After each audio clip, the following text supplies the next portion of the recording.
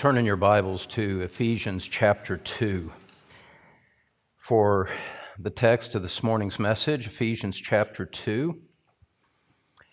We have entered into the final stage of a series that we have been preaching since the middle of January, titled Building a Christian Mind. And for those of you that are visiting with us, we have covered how we know the existence of God, the authority of Scripture, the authority of Christ, the sovereign providence of God, the truth of Christianity, indeed the very existence of truth, those 6. And now we're at 7, which in an unrelated note is the biblical number for completeness. We arrive at the matter of how to know true salvation. We've kind of started this the prior 2 Sundays when we talked about the blood sacrifice of Christ at communion, the obedient life of Christ which fulfills all the law requires on our behalf. And on this past Tuesday, we started teaching from Ephesians 1 and considered the biblical doctrine of election, that God chose before the foundation of the world all those who would ever believe, apart from any foreseen faith or any foreseen merit in them. Based on His sovereign, holy pleasure alone, God determined who would be saved before the beginning of time. Now that does not do away with the preaching of the gospel. It is through the preaching of the gospel that God awakens sinners to their sinful condition and leads them to saving faith in Christ. The God who pointed the end of whom would be saved appointed the means by which they would be saved. Scripture says, how will they hear unless they have a preacher? How will they believe unless someone tells them? In Romans chapter 10. And that is what we are doing today and in the next few weeks on Sundays and at our midweek service on Tuesday at 7 o'clock.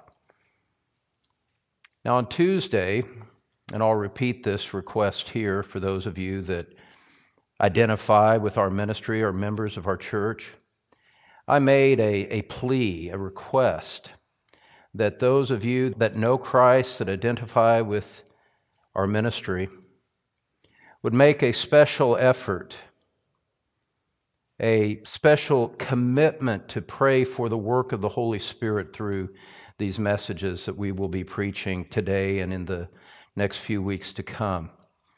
As we speak about salvation, that the Lord would be pleased to use this to draw souls to Himself, just as we heard in the waters of baptism earlier this morning. It is not enough for us to go through the motions of gathering together Sunday and Tuesday and not wanting anything to change. We need to change as believers, and sinners need to change and be converted to Christ. It's not enough for me to just impart information to you through, Sunday by Sunday speaking messages and having you go out unchanged. That's not enough. That's not why we do this. If it's just a matter of going through the motions, we should shut the doors and put the building for sale and disband, if we're not going to earnestly seek the work of God in our midst. And see, we can't do this. The things that we aim at, the sanctification of the saints, true conversion of sinners to Christ in a way that they truly repent and reject the world and repudiate family and friends, if that's what it takes in order to have Christ, that's not a human work. That's not something that man can do on his own. That's not in our power to do. Jesus said that this is the work of God, that you believe in Him whom He has sent. It's a work of God. And so if we're going to see a work of God, we need to ask for that work of God. We need to join together corporately as the people of God, confess perhaps our prior indifference and lukewarmness, thank Christ that He did not spit us out before now for our lukewarmness, as he said he would do to the church of Laodicea in Revelation chapter 3. And to earnestly, humbly come before him and ask for his blessing on the work of the Word in a particular way over these next couple of months.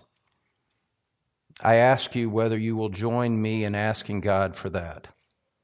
Will you join with me throughout the week and ask God to have the Holy Spirit fall upon us, to help us and to strengthen us and to manifest the glory of his might in ways that he's done in days of old? He sent revival in the past. He did it in Wales in 1904. He did it in our country before the Declaration of Independence. He did it through the ministry of Whitefield and others. There's no reason why he can't do it now. It's the same God. It's the same gospel message. The need is the same. And it's our part, though we can't control the outcome, it's our part to ask. And to know that as we ask our Father to bless the preaching of his word and to bring in other sheep into the fold, to know that when we ask our Father for good things of the Spirit, that he won't respond by giving us stones and snakes when we've asked for bread and fish, spiritually speaking. I ask you, will you join in praying quietly, privately, as I preach throughout the week, as we seek the Lord for these things? But perhaps for some of you, it's even a more desperate need than you even realize.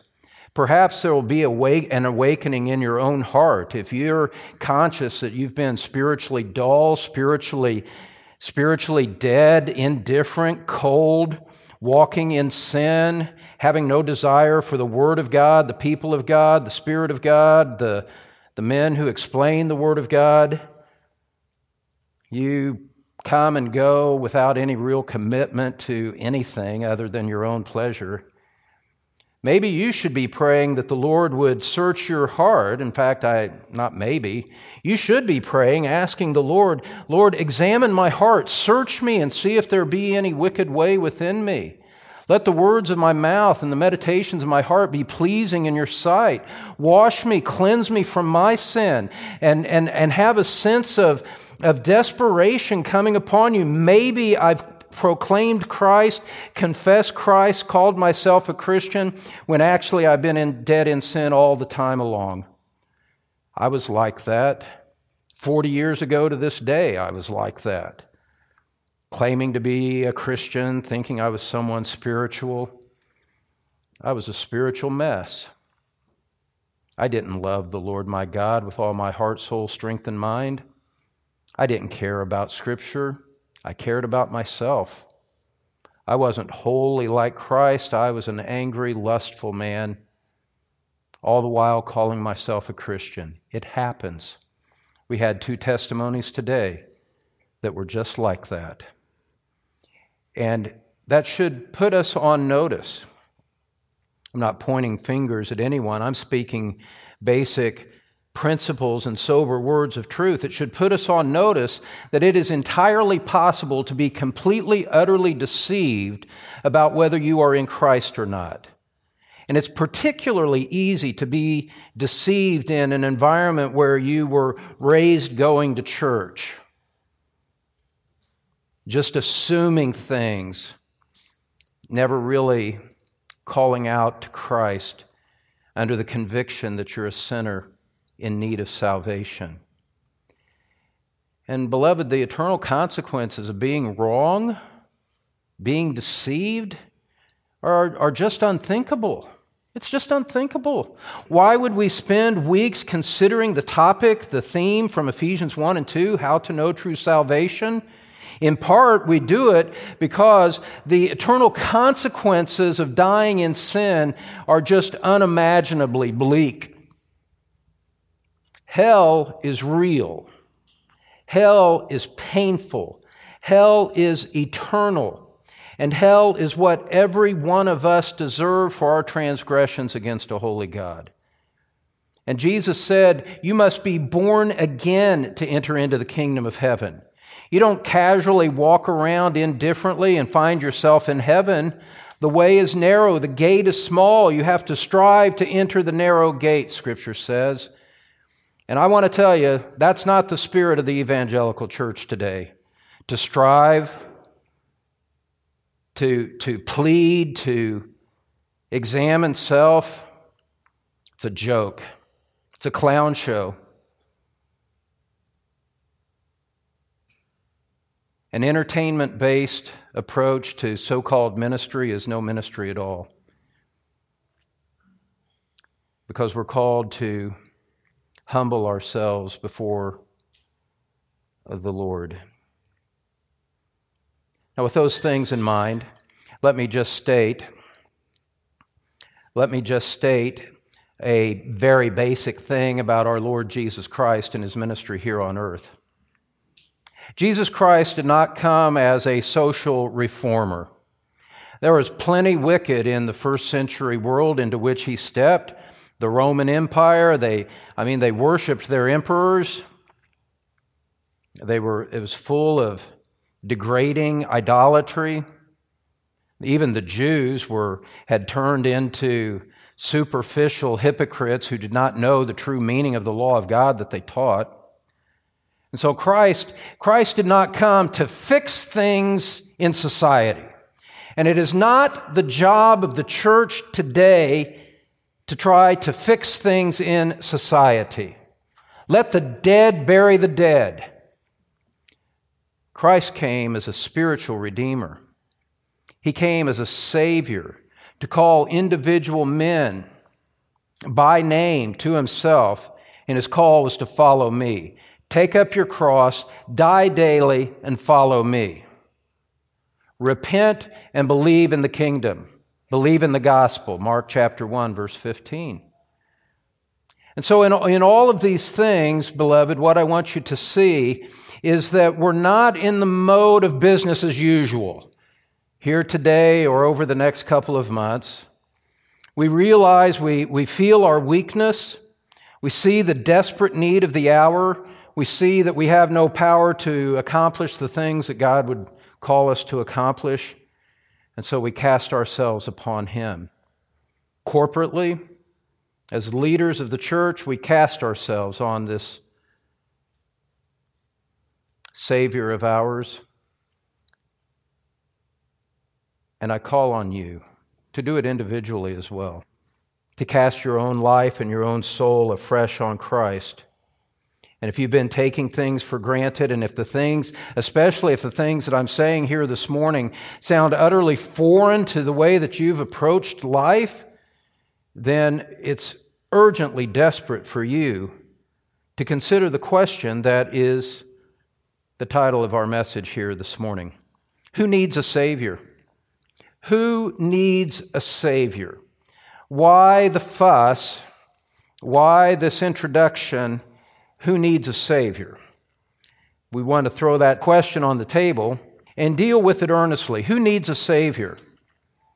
And why do we need this study in this period of time in the church in order to have a Christian mind?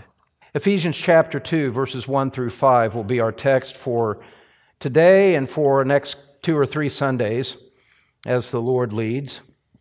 Ephesians chapter 2, verses 1 through 5.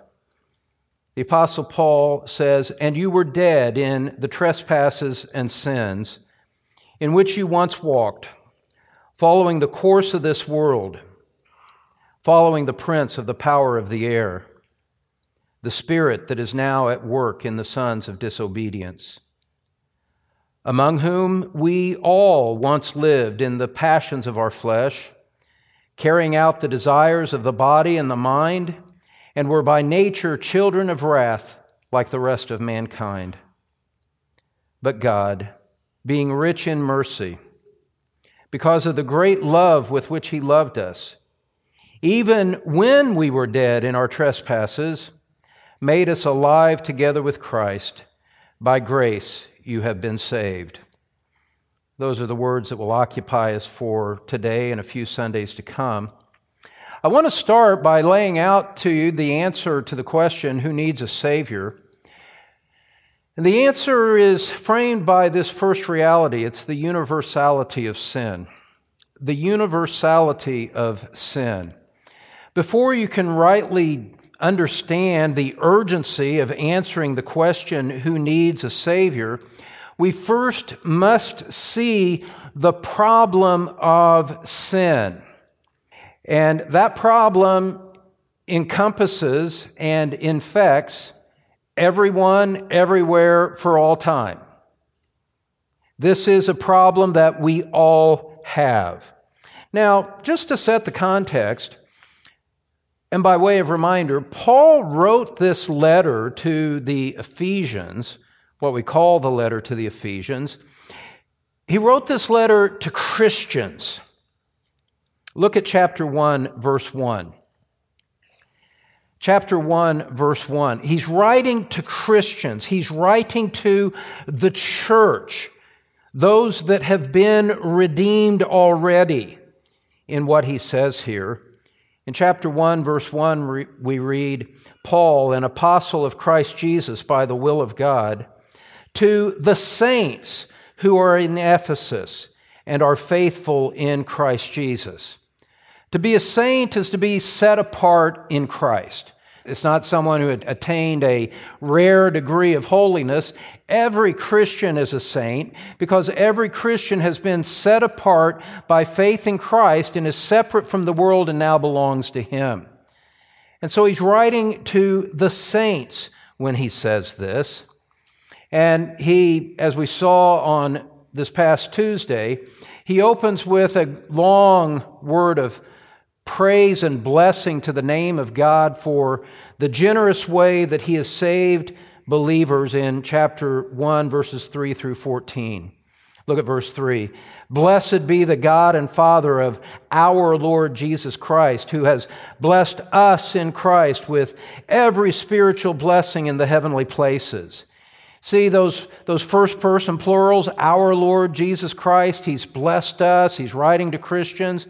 Paul is writing to the body of believers, the circle of the redeemed, and talking about the spiritual realities that belong to those that are in Christ Jesus.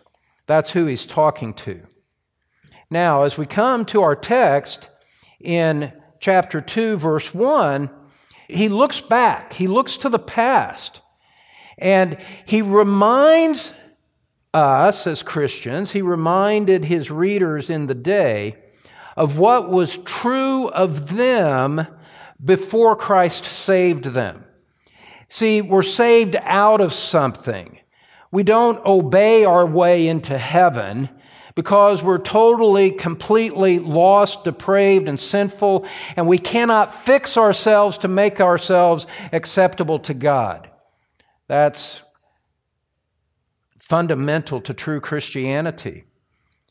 A true Christian is someone who is poor in spirit, not boasting in his goodness. Rachel mentioned that in her testimony, didn't she? She said, I thought I was good. But did you hear what she said? I was not. I had a black heart.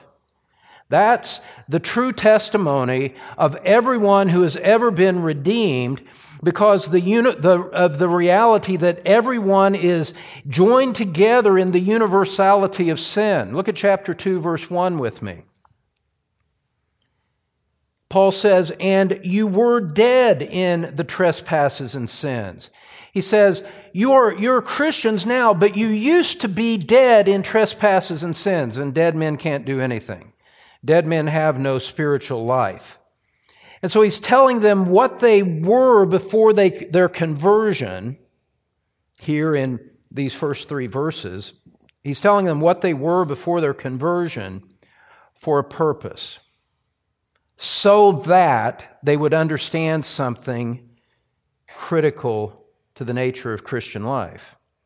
He wants them to see the contrast between their former death, spiritual death in sin, and the life that they now have as Christians in Christ. And so he says, he addresses them as saints, and then he does a flashback, you might say. and says, let's go back to where you were before you were in Christ. You were dead in your trespasses and sins, every one of you. He kind of expands on that theme in Ephesians chapter 4. If you'll turn to chapter 4 and verse 17.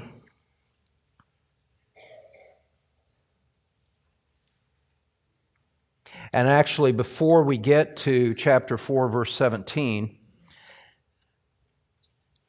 take a stop at chapter 2, verse 12 and verse 11. In verse 11, he says, "Therefore remember that at one time you Gentiles in the flesh, called the uncircumcision by what is called the circumcision, which is made in the flesh by hands." He says, remember that you were at that time separated from Christ, alienated from the commonwealth of Israel, and strangers to the covenants of promise, having no hope and without God in the world. He's writing to people who were Gentiles that were now Christians, and he says, you've got to remember the way things used to be. Before you came to Christ, you were separated from Him. You were lost. You had no hope whatsoever. The promises that God made to the Jews in the Old Testament had no bearing on you. You were cast adrift on the sea in the beating sun of judgment coming down upon you with nothing to drink to slake your thirst. That's what you were like. You were dead in trespasses and sins, separated from God, alienated, and without hope in the world. Every person in the world is born into that condition. He goes on in chapter 4, verse 17, and he reminds them again. He kind of circles back to this theme again and again. And in chapter 4, verse 17, he says, "Now this I say and testify in the Lord, that you must no longer walk as the Gentiles do in the futility of their minds. They are darkened in their understanding, alienated from the life of God because of the ignorance that is in them, due to the hardness of heart. They have become callous and have given themselves up to sensuality, greedy to practice every kind of impurity." This is the condition of mankind lost in sin. And so in chapter 2, verse 1, when he says you were dead in your trespasses and sins, he's reminding them of the past reality of their spiritual lives. Now, beloved, listen to me. This is really important. It is important for you to have one of two things really clear in your mind. Either that it is clear to you that you are in Christ, and that condition of spiritual death is a past tense situation for you, and that it's clear to you that you've been born again, or to realize that if you are walking in darkness and that you are really indifferent to Christ and have no desire for the things of God, that the realities that he speaks of past tense for Christians is the present tense reality for you. You're dead in trespasses and sins. You're alienated from God. You have no hope. You are callous and facing eternal judgment. Now, as you read on in chapter 2, verse 1, he goes on and expands the nature of that spiritual death. The trespasses and sins, we'll talk about that in a moment. But he says, you were dead, in verse 2, and in which you once walked, the trespasses and sins in which you once walked, you followed the course of this world, following the prince of the power of air, the spirit that is now at work in the sons of disobedience. This is the very nature. This is exactly the essence of someone who is not a Christian. And then he expands it to include, he goes beyond and he just expands it to the entire human race. It's not just the Christians at Ephesus that he's addressing. He's describing universal spiritual realities that apply to all of mankind. Verse 3, among whom we all once lived in the passions of our flesh, carrying out the desires of the body and the mind, and were by nature children of wrath, here it is, like the rest of mankind. Gentiles and Jews alike were dead in sin. All had sinned and fallen short of the glory of God. You can read in Romans 1 and in Romans chapter 2 how Paul brings out this point that even though the Jews had a particular benefit of being the recipients of the promises of God, and the temple worship and all of those things and revelation was given to them, they were still dead in sin and they still needed new life. They needed forgiveness. They were lost in sin just as much as the Gentiles. Now, the Jews hated to hear stuff like that, just like people today hate hearing anything that tells them anything other than they're the finest thing that's ever walked on the face of the earth.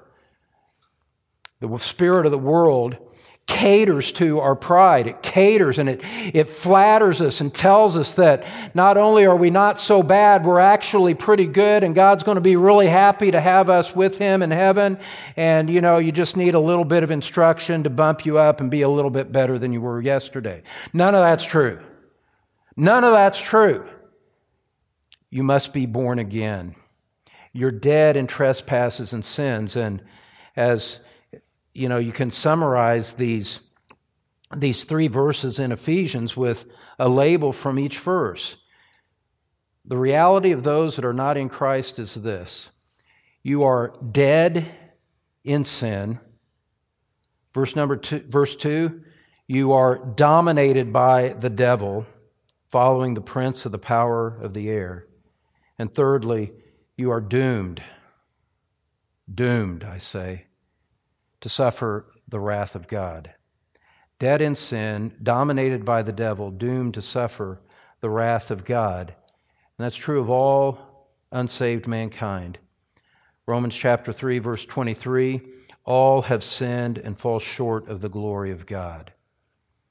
So who needs a Savior? What a quaint 17th century question to ask in our modern sophisticated world. Here in the 21st century. Who needs a Savior?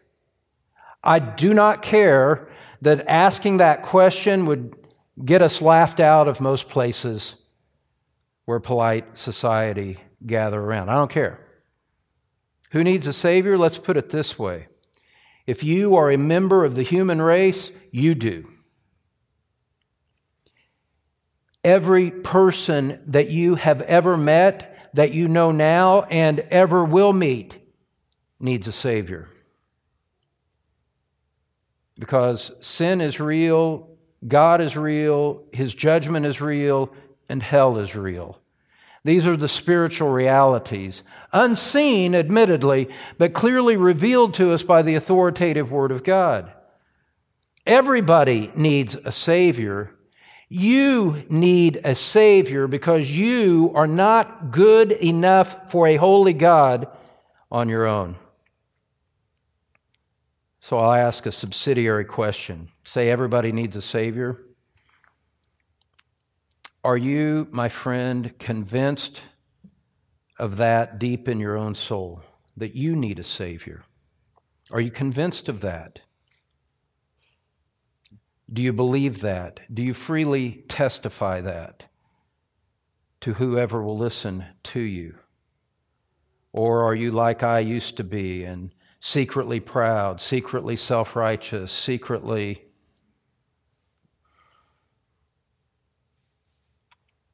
I don't even want to think about it. It was 40 years ago.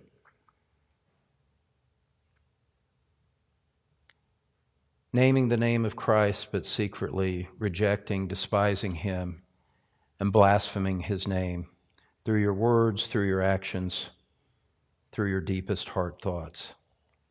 Are you convinced that you need a Savior? If there's anything in you that resists and pushbacks against that statement, the first thing that you need to repent of is that. The first thing that you need to repent of is resisting the Word of God, resisting the gospel, resisting the testimony that Scripture plainly states that all men are lost and dead in trespasses and sins. You need to repent of the most fundamental way that you think about yourself in relationship to God. and come as a little child, like a little child coming to its mama. Mama, I need help. I'm hurt. Cut myself. And to come to God with that simplicity and implicit confession of helplessness. God, I can't help myself here. I'm a sinner. I deserve your judgment, and I can't deliver myself from it. Satan has held me. The father of I am a liar and therefore the son of the father of lies, Satan himself. You see, friends, I dwell on this because nothing in the natural man wants to embrace that. And so we have to bring it up and expose it in light of the clear teaching of the Word of God and grind out the pride in your heart so that you would have a sense of humility in approaching God and asking Him for grace that you do not deserve. We've got to do away with our sense of entitlement. We've got to do away with our sense of self-righteousness if we're going to know anything about grace, forgiveness, and eternal life and forgiveness of our sins. And until we deal with these things earnestly from God's Word, we haven't really even started to do the work. That's why it takes a few weeks to cover this, not just, a little 15-minute devotional wrapped around jokes and personal stories. That's not a serious approach to Scripture or to the needs of sinful men. I hope you understand that. Sin is universal. Everyone needs a Savior. And let's go to point number 2 and just expand on this reality of sin. This reality of sin. What can we say about the nature of sin from this passage that we're looking at in Ephesians chapter 2? Well, let's go back to verse 1 again. We kind of circle around the airfield before we come in for a landing, so we see the lay of the land. We take in what the context has to say about it. Now we look at it in a closer sense. Paul says you were dead in your trespasses and sins there in verse 1. He's using death, obviously, in a spiritual sense. His readers were not physically dead. Otherwise, it'd be kind of foolish to write a letter to them, right? Just kind of drop it down on their grave, I guess, and hope that it sinks through. No. They were physically alive, but spiritually dead. So there's a bifurcation. You can be alive in the body, but dead in the spirit. And these readers and every sinner who has not repented and put his faith in Christ is separated from God. We saw that earlier. Verse 12, you were separated from Christ. Chapter 4, verse 18, they were alienated from the life of God. That's the sense of death that he speaks of. Separation, alienation, no communication with the living God whatsoever. Let's just think through the picture of death a little bit.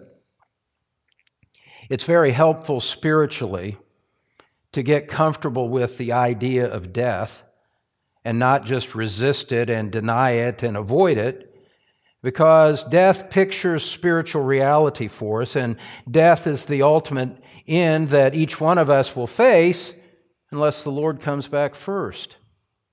So let's just think a little bit about what it means to be dead. One thing that we can say for sure is that the physically dead do not share life with the living. The physically dead do not share life with the living. Every one of us has had a loved one that's died, and we no longer can converse with them. There's no connection. There's no existing connection between us and them now. We can't go to a cemetery and communicate with people. There is a gulf, there is a chasm that cannot be bridged between the dead and the living. Well, in like manner, the spiritually dead do not share life with a holy God. God is the living, holy, uncreated creator and sustainer of the universe and of our life. It is from Him that we get our breath, but we have no communion with Him if we are not in Christ. The spiritually dead do not share life with a holy God. They are dead in their trespasses and sins. That word trespass, think about a no trespass sign on a piece of private property.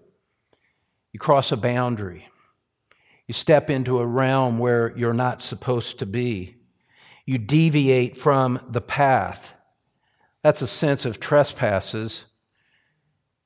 There is a line of righteousness that God has said shall not be crossed, and every one of us have crossed it. God has established boundaries for righteous attitudes and conduct, and each one of you, you and I, we have all violated them repeatedly before we even take into account that we've inherited corruption from our ancestors going all the way back to Adam. It's a false step. It's a crossing of a boundary. Sin, trespasses and sin. Sin has the idea of missing a mark or falling short of a goal. You aim an arrow at a target and it goes off course. And it doesn't go where it's supposed to. It doesn't land where it's supposed to. That's the idea. Straying, crossing boundaries. You see, and what he's saying with the reality that he's speaking to is that God has established and revealed His moral law, which is a reflection of His character. And to share life with God, you must not be pretty good. You must be perfect, without sin, without any moral corruption. And the testimony of Scripture and the sad reality of all of our lives is this: every one of us falls short of what He requires. Now, let's come to a really important point of pivoting in the message, parking the car here and getting out and exploring what's around us.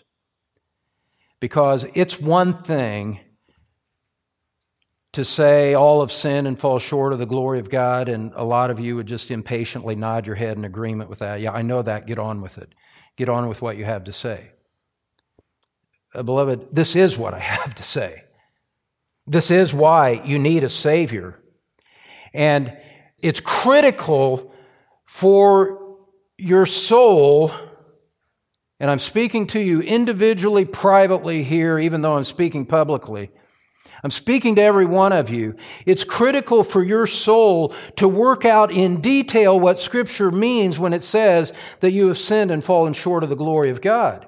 It is not hard at all. It is not difficult to show you your guilt before God, even if you resist it, even if you put your fingers in your ear and say, "I'm not listening." It's not difficult to show your guilt before God. 10 Commandments, Exodus 20. We taught through those a while back, didn't we? Just picking up the elements of the second table, dealing with human relationships and bypassing the first table with our responsibilities before God. Just starting there. God's law says, "You shall not murder." He said, "No problem, I haven't done that." Jesus says what that means in spirit is that you should not even get angry. Have you ever gotten angry? Lost your temper with someone? You're guilty before God. God's law says, "Do not commit adultery." Well, now some of you kind of shift uncomfortably in your seats. Others say, "I haven't done that. I haven't physically done that." Jesus says that means in spirit that you do not even lust in your heart.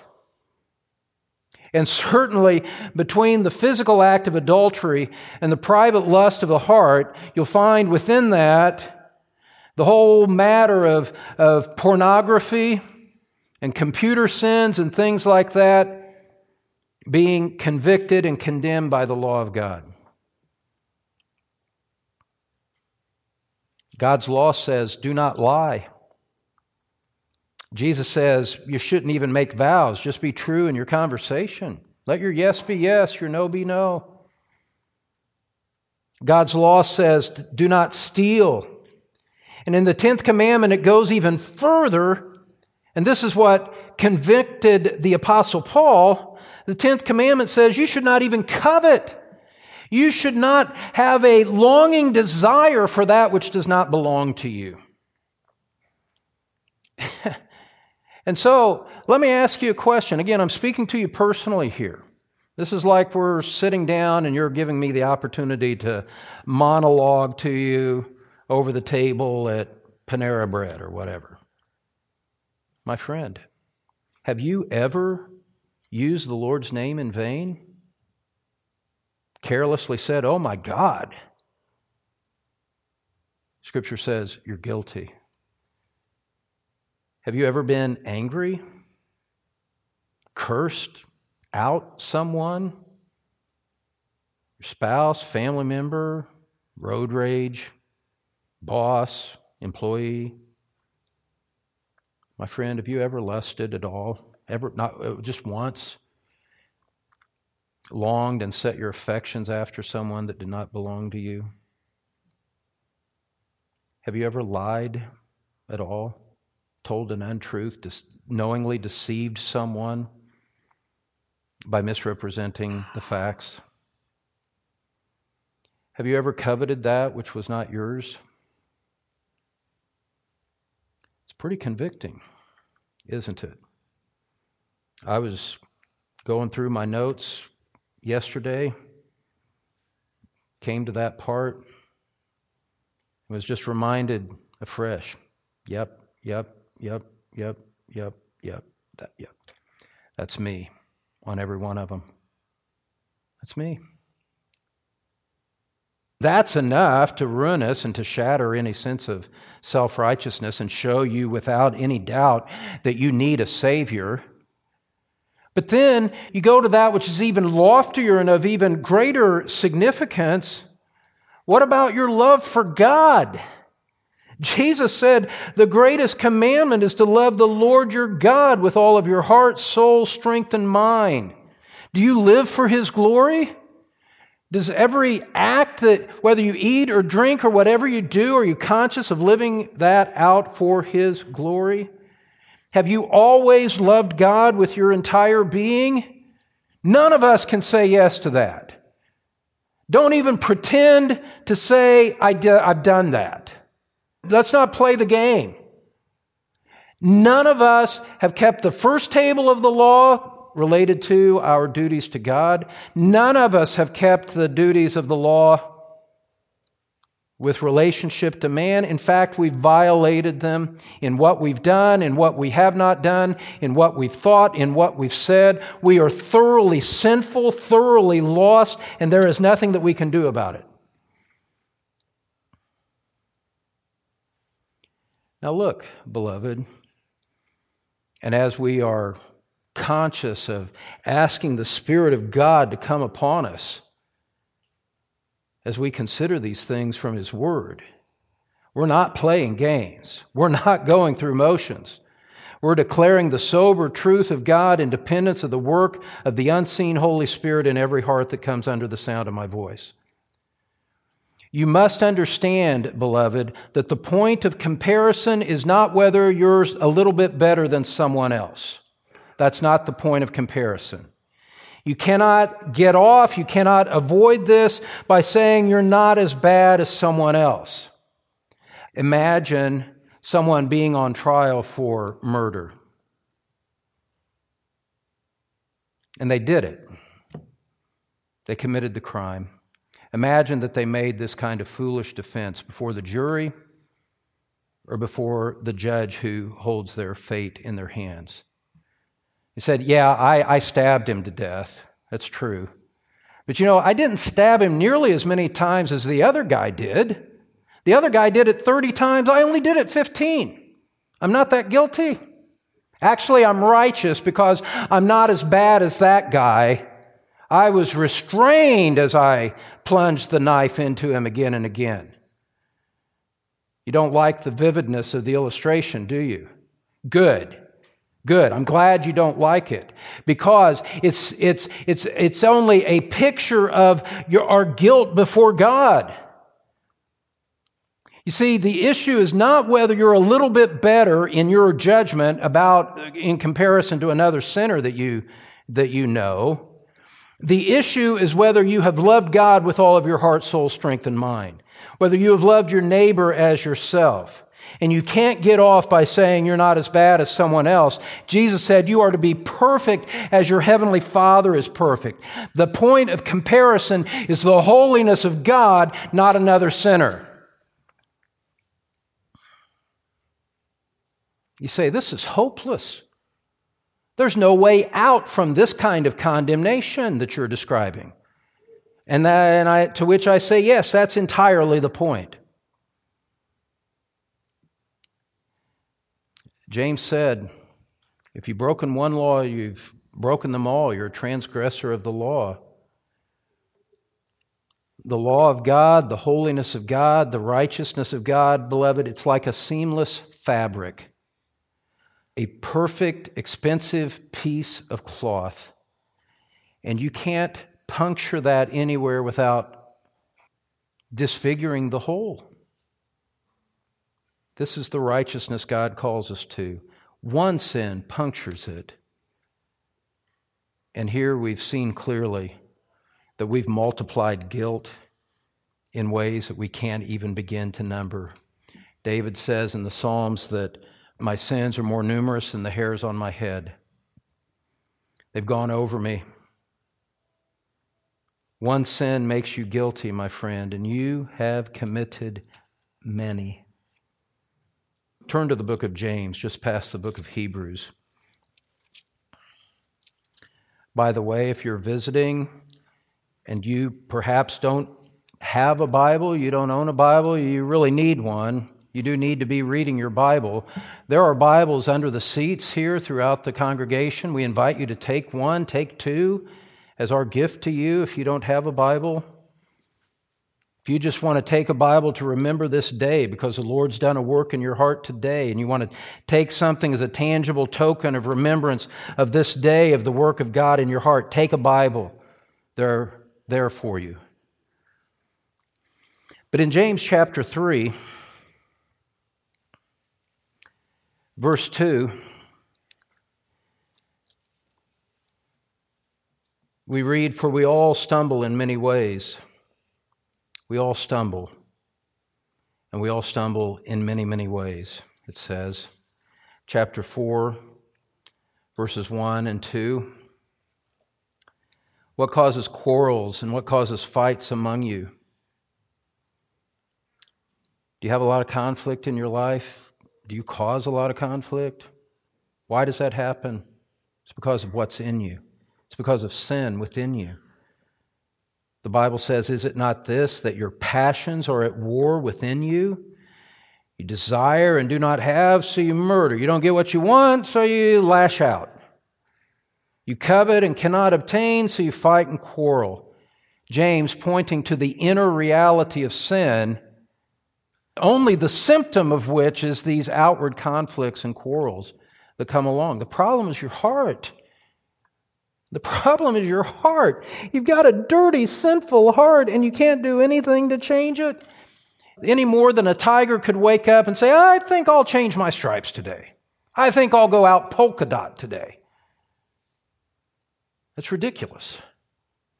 In the same way, only far more serious and far more impossible for a sinner to change his nature. It's easier for a tiger to change into a polka dot than it is for you to save your own soul. You see, beloved, we're talking about this in human terms and at a human level. Anger, lust, covetousness, love of pleasure, love of the world. That's all of us. And you're in trouble. You're in trouble. And then infinitely more when you calculate in the reality of your insincere worship, your cold heart toward God, your indifference to the closed Bible on your shelf week after week, month after month, the cold formality of what you call prayer without any regard to worship and thanksgiving, just God, gimme, gimme, gimme. Even your prayers are sinful. And I'm confident enough in the truth of God's Word, the universality of sin, and the help of the Holy Spirit as I speak, to say that your conscience tells you in this moment that you're no exception to anything that I've said. I'm confident of that. None of us have any excuse. And so we're left with this sad reality. Who needs a Savior? You do. Because you have no spiritual merit before God. Indeed, you are guilty before Him. You have no power to change your own nature. You have no power to get out from under the devil. You cannot do any spiritual good to earn the favor of God. Who needs a Savior? My friend, you do. You do. You do.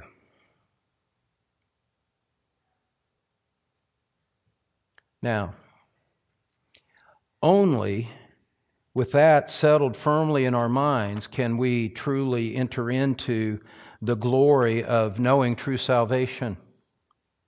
You see, you don't get to the glory of true salvation by evading the issue of sin. Jesus said He did not come to call the righteous, but sinners to repentance. The people who think they are self-righteous exclude themselves from the gospel itself. Jesus said, I didn't come to call people like you. And yet, He's the only way to heaven. What are you going to have? You're going to have your pride, your independence, your autonomy, or would you have Christ and eternal life in heaven? Those two things are mutually exclusive. Now, the good news, which we'll talk about more in days and weeks to come. Beloved, it's because you are so sinful that the gospel is such good news. The gospel tells us that Jesus Christ came to save sinners. 1 Timothy 1:15, the Apostle Paul said, let's look at it. 1 Timothy 1:15.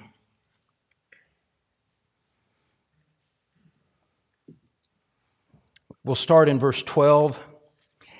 And I'll ask you, my friends, whether you can echo the testimony of the Apostle Paul in your own experience by what we read, or if this is something foreign, alien to you that you need for yourself. 1 Timothy chapter 1, verse 12, the Apostle Paul says, I thank Him who has given me strength, Christ Jesus our Lord, because He judged me faithful, appointing me to His service. Though formerly, there's that word again, past tense, this is what I used to be. Formerly, the reality about me was that I was a blasphemer, persecutor, and insolent opponent. That's what I used to be, but I received mercy because I had acted ignorantly in unbelief. And the grace of our Lord overflowed for me with the faith and love that are in Christ Jesus. The saying is trustworthy and deserving of full acceptance that Christ Jesus came into the world to save sinners, of whom I am the foremost. Christ came to save sinners. Do you see the connection? Jesus didn't just come for some vague purpose that no one can understand. He came because men and women, boys and girls are lost in sin and they need a Savior. And because He is full of mercy, full of grace, full of love to sinners, He came in order to redeem them. He gave His perfect life on the cross, stood in the place of sinners like you, and God looked at Him and said, that adulterer, that liar, that covetous person, Christ, I'm going to treat you like him, and punished him. David the adulterer, David the murderer, Christ, I'm going to treat you like I would have treated David. Suffer now. Put in your own name. Jim, Sandra, he looks at Christ. He said, Christ, I'm going to treat you like you lived that life of sin, that you lived that life of sin, and I'm going to punish you for it. And Christ, as it were, said, I accept that. I accept that because I want to save a people for myself. Because He's full of mercy and grace and love and patience and goodness, Christ took punishment that He did not deserve for all of these sins that we've discussed here today. Christ bore the price of it so that you could be forgiven. But it's not automatic. You must be converted to Christ. You must be born again. You must own it all and say, yes, I accept the judgment of the Word of God against my guilty soul. I agree. I am guilty. I deserve judgment.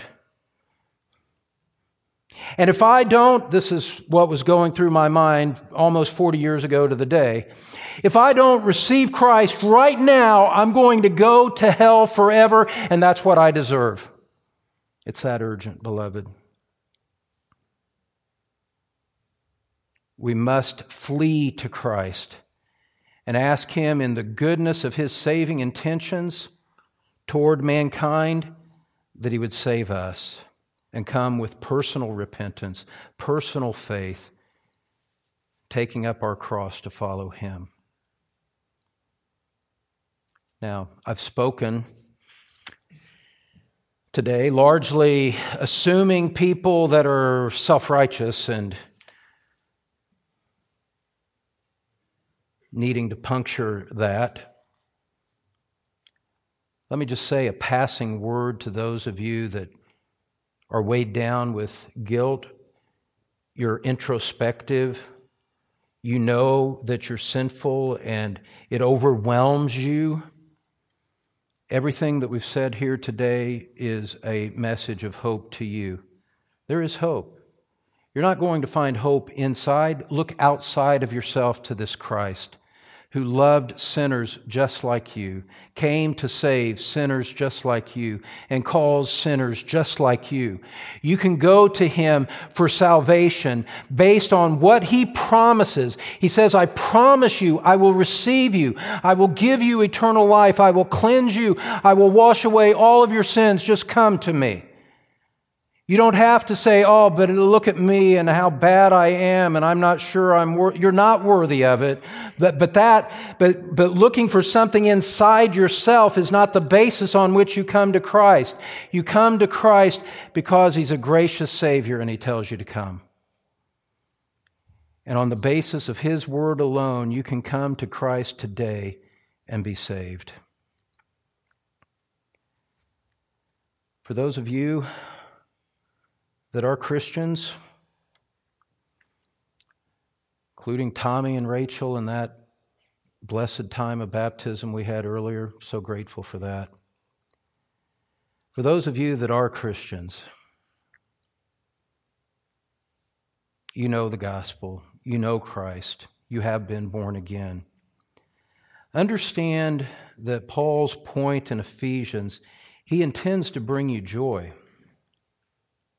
There you were, lost in trespasses and sins, separated from God and utterly unable to change your condition. And we'll see this more in days to come. But understand that it was when you were like that Christ died for you. It was when you were like that the Spirit of God worked in your heart and drew you to Christ. It was when you were like that Christ received you as His own. Christ delights in receiving sinners. Christ delights in keeping sinners. Christ delights in taking sinners to heaven. And if God has done that work in you, you can be filled with joy as you walk out, realizing that God has exercised His power to save you. He has shown His grace and mercy to you despite all of your sin. You say, well, if that's true, then this is really great. God must really be good. Precisely. That's why we sing, Hallelujah, what a Savior. He cleansed your past so that you don't have to dwell on it. His love never changes, so fear is taken away in the presence and on the eve of death. And His mercy endures forever, my Christian brother, my Christian sister. So your future is secure. But the pivot point is not to be in your own righteousness, of which you have none. The pivot point is to be in the Savior. You need a Savior like that. And my friend, don't you want a Savior like that? Let's pray together. Spirit of God, the hours passed so quickly. Would you seal and confirm to the hearts of those who truly believe the reality of salvation, that they might find joy in Christ as they leave today? May you pursue like a hound dog those that are not in Christ. Pursue them with your convicting work, with your converting power, that everyone under the sound of my voice, O God, would share in Christ together. Lord, we would not have one walk out unforgiven. We'd not have one walk out hardened in sin, but for all to come to saving faith in Christ. But Lord, it's impossible to us. We don't have the power. We can't reach into hearts and change them. Only you have that power. So, Father, we've preached your word to the best of our limited ability. Now we look to you to bring forth the fruit that belongs to you and to you alone. In Jesus' name we pray. Amen. Thanks for listening to Pastor Don Green from Truth Community Church in Cincinnati, Ohio. You can find more church information, Don's complete sermon library, and other helpful materials at thetruthpulpit.com, teaching God's people God's Word. This message is copyrighted by Don Green, all rights reserved.